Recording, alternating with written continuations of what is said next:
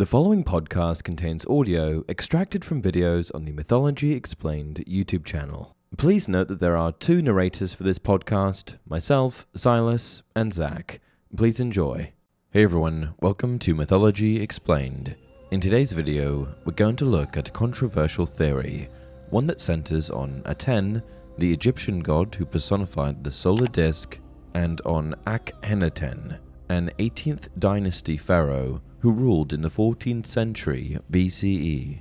This theory presents Akhenaten as the founder of monotheism, and thus as potentially a profound influence on nascent Judaism, which, according to the Old Testament, burgeoned around the same time. Though Judaism is a relatively small religion today, there are only about 14 million devotees. Both Christianity and Islam, which combine for about 4 billion devotees worldwide, are derived from it. So if Judaism was influenced by ancient Egyptian monotheism, it would mean that the group of religions that account for more than half of the modern world's religious population was also influenced by it. First, we're going to look at the abrupt transition from polytheism to monotheism, at what this new religion entailed, meaning who was worshipped and how, and at how it proved short-lived after the empire reverted back to its polytheistic roots, once again embracing a multitudinous framework of the divine. Second, we're going to dive into how an ancient form of Egyptian monotheism, as posited by some scholars, might have influenced early Judaism, and, by extension, all of the Abrahamic religions, meaning also Christianity and Islam. Perhaps the most extreme theory in the area of study is the one posited by Freud.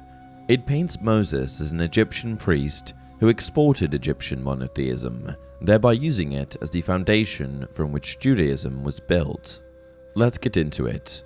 Amenhotep, who reigned from 1353 to 1336 BCE, was one of the 14th century pharaohs of the New Kingdom of Egypt. Under this name he ruled for 5 years, but after that time he would usher in sweeping changes, both radical and unprecedented, to the religious landscape of the empire, which, hitherto, was polytheistic, worshipping a pantheon comprising hundreds of gods, with Amun-Ra as the most popular creator god. Almost overnight, the old gods were replaced by Aten, and Amenhotep changed his name to Akhenaten, which is thought to mean something like one effective on behalf of Aten.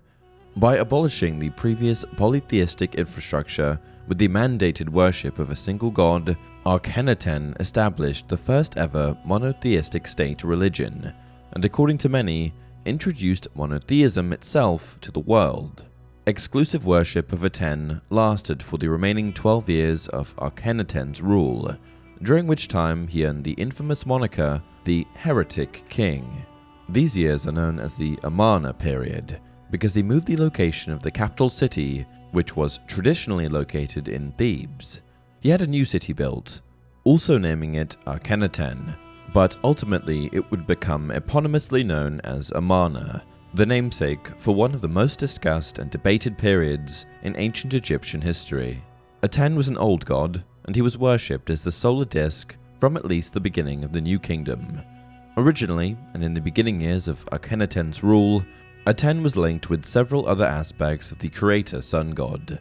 Later, these other aspects were eliminated, and Aten, as propped up by Akhenaten, became the sole point of worship. He became the light that comes from the solar disk, and he became depicted as a solar disk emanating rays of light tipped with hands holding the symbol of life, the Ankh, which is similar in appearance to the cross. Also, there was a uraeus, which is a cobra head, protruding in the bottom center. Now Aten was the god of light, maker and master of the world, which existed and continued to exist through his power and benevolence. Unlike the cosmogonies of other polytheistic religions, either contemporary to this time or bygone, there wasn't some complex and elaborate story involving multiple generations of gods that explained how the universe was created. It was simply said that he made everything according to his heart. This was described as a continuous, cyclical process in which creation was renewed by the rising sun each morning, Because of how simplistic the religion built around this monotheistic version of Aten was, much was left unexplained when what was elucidated through pre-existing myths wasn't carried over. Core, abstract concepts like evil and suffering weren't accounted for, and the afterlife ceased to exist. Supposedly, as reckoned by the teachings of Atenism, what awaited those who died was eternal service dedicated to Aten in his temples. One theory suggests that Akhenaten replaced the other gods with a single point of worship to subdue the priesthood, which, at that time, centered on Amun-Ra and was almost equal to the throne in terms of wealth and influence. Though there is a simpler and less cynical possibility, that he experienced a religious revelation and genuinely believed his actions were for the good of all Egypt. Temples were closed, ceremonies banned, daily practices prevented, even paintings and engravings were expunged, covered with fresh art and writing, or entirely effaced with hammer and chisel. Amun was the main target, but every god was affected. Huge new temples were built, open to the sky, so that the light of Aten shone down on those who honored him. Priests, with forewarning, were able to hide statues and scripture from soldiers, so there wasn't total obliteration. New priests were empowered, and the priests of Aman were compelled to serve the new religious hegemony that had risen and dominated so quickly. Despite this, though, it was purported that Aten was only directly connected to and only directly blessed the royal family. And direct communication with Aten was even more exclusive. Akhenaten made himself the earthly incarnation of Aten, a god in the flesh, so he was the only person who could speak with him. Everyone else was tertiary, receiving life from Akhenaten and his principal queen, Nefertiti, through complete and unquestioned loyalty. Ultimately, Atenism lasted only as long as Akhenaten's rule. After he died, everything more or less went back to the way it was before. Akhenaten became infamous, rather than famous, and those who came after him castigated him and condemned his legacy by declaring him a heretic. The pharaohs who followed denounced everything about the monotheism of Akhenaten's reign, razing temples, destroying monuments, and scouring his memory from history's great tapestry. This was done to such an extent that Akhenaten was utterly forgotten until evidence of him was found when Amarna, the capital city he established that was subsequently abandoned after his death, was discovered in the 19th century CE. Now that we've covered the basics of Atenism, we can look at some of the theories that connect the tumult and turbulence of this relatively ephemeral period to the group of Abrahamic religions as a whole. Atenism is the first monotheistic religion for which there is historical and archaeological evidence. Because of this, and because of the proximity of Egypt and Israel, if you didn't know, they're literally right next to each other, this has led some scholars to believe that Atenism had some degree of influence, ranging from minor to profound, on the emergence of early Judaism, mainly in its adherence to a single supreme deity, but in other ways as well. One of the most interesting theories in this area is the Egyptian priest theory posited by Freud. It begins with Amenophis, a figure identified with Amenhotep III, who desired to witness the god with his own waking eyes. After consulting an oracle, he was told that his dream could only be realized if all the lepers of Egypt were banished. He does as instructed, so the lepers are banished to the city of Avaris, where Osasif, a priest, rises up, leads the lepers, rebels against the pharaoh, and invites the Hyksos, a Semitic people, into Egypt.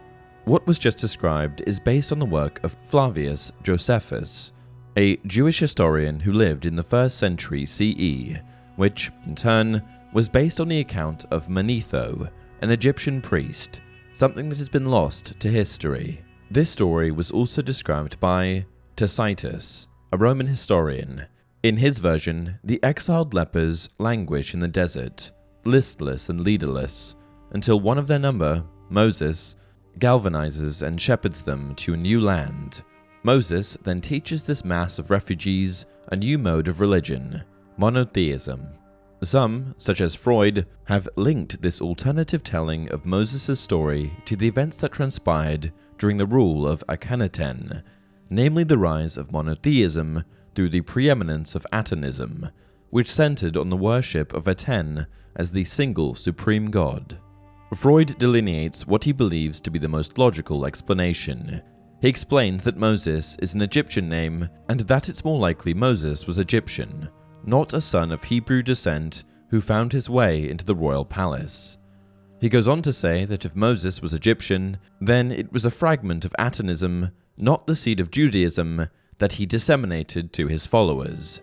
In this version, Moses is eventually murdered by his followers, pervading them with a collective guilt that would come to shape many aspects of Judaism, and thus Islam and Christianity. One piece of evidence that potentially corroborates Atonism as having influenced early Judaism are the parallelisms between a hymn to Aten and Psalm 104. I'll include both in the description so that, if you want, you can examine them line by line and judge for yourself. Some say that the degree of similarity rules out coincidence as a possibility. Others that it's nothing more than a product of cultural similarities engendered by hundreds of years of existing as neighbors. And that's it for this video. If you enjoy the content, please like the video and subscribe to the channel. As always, leave your video suggestions down below.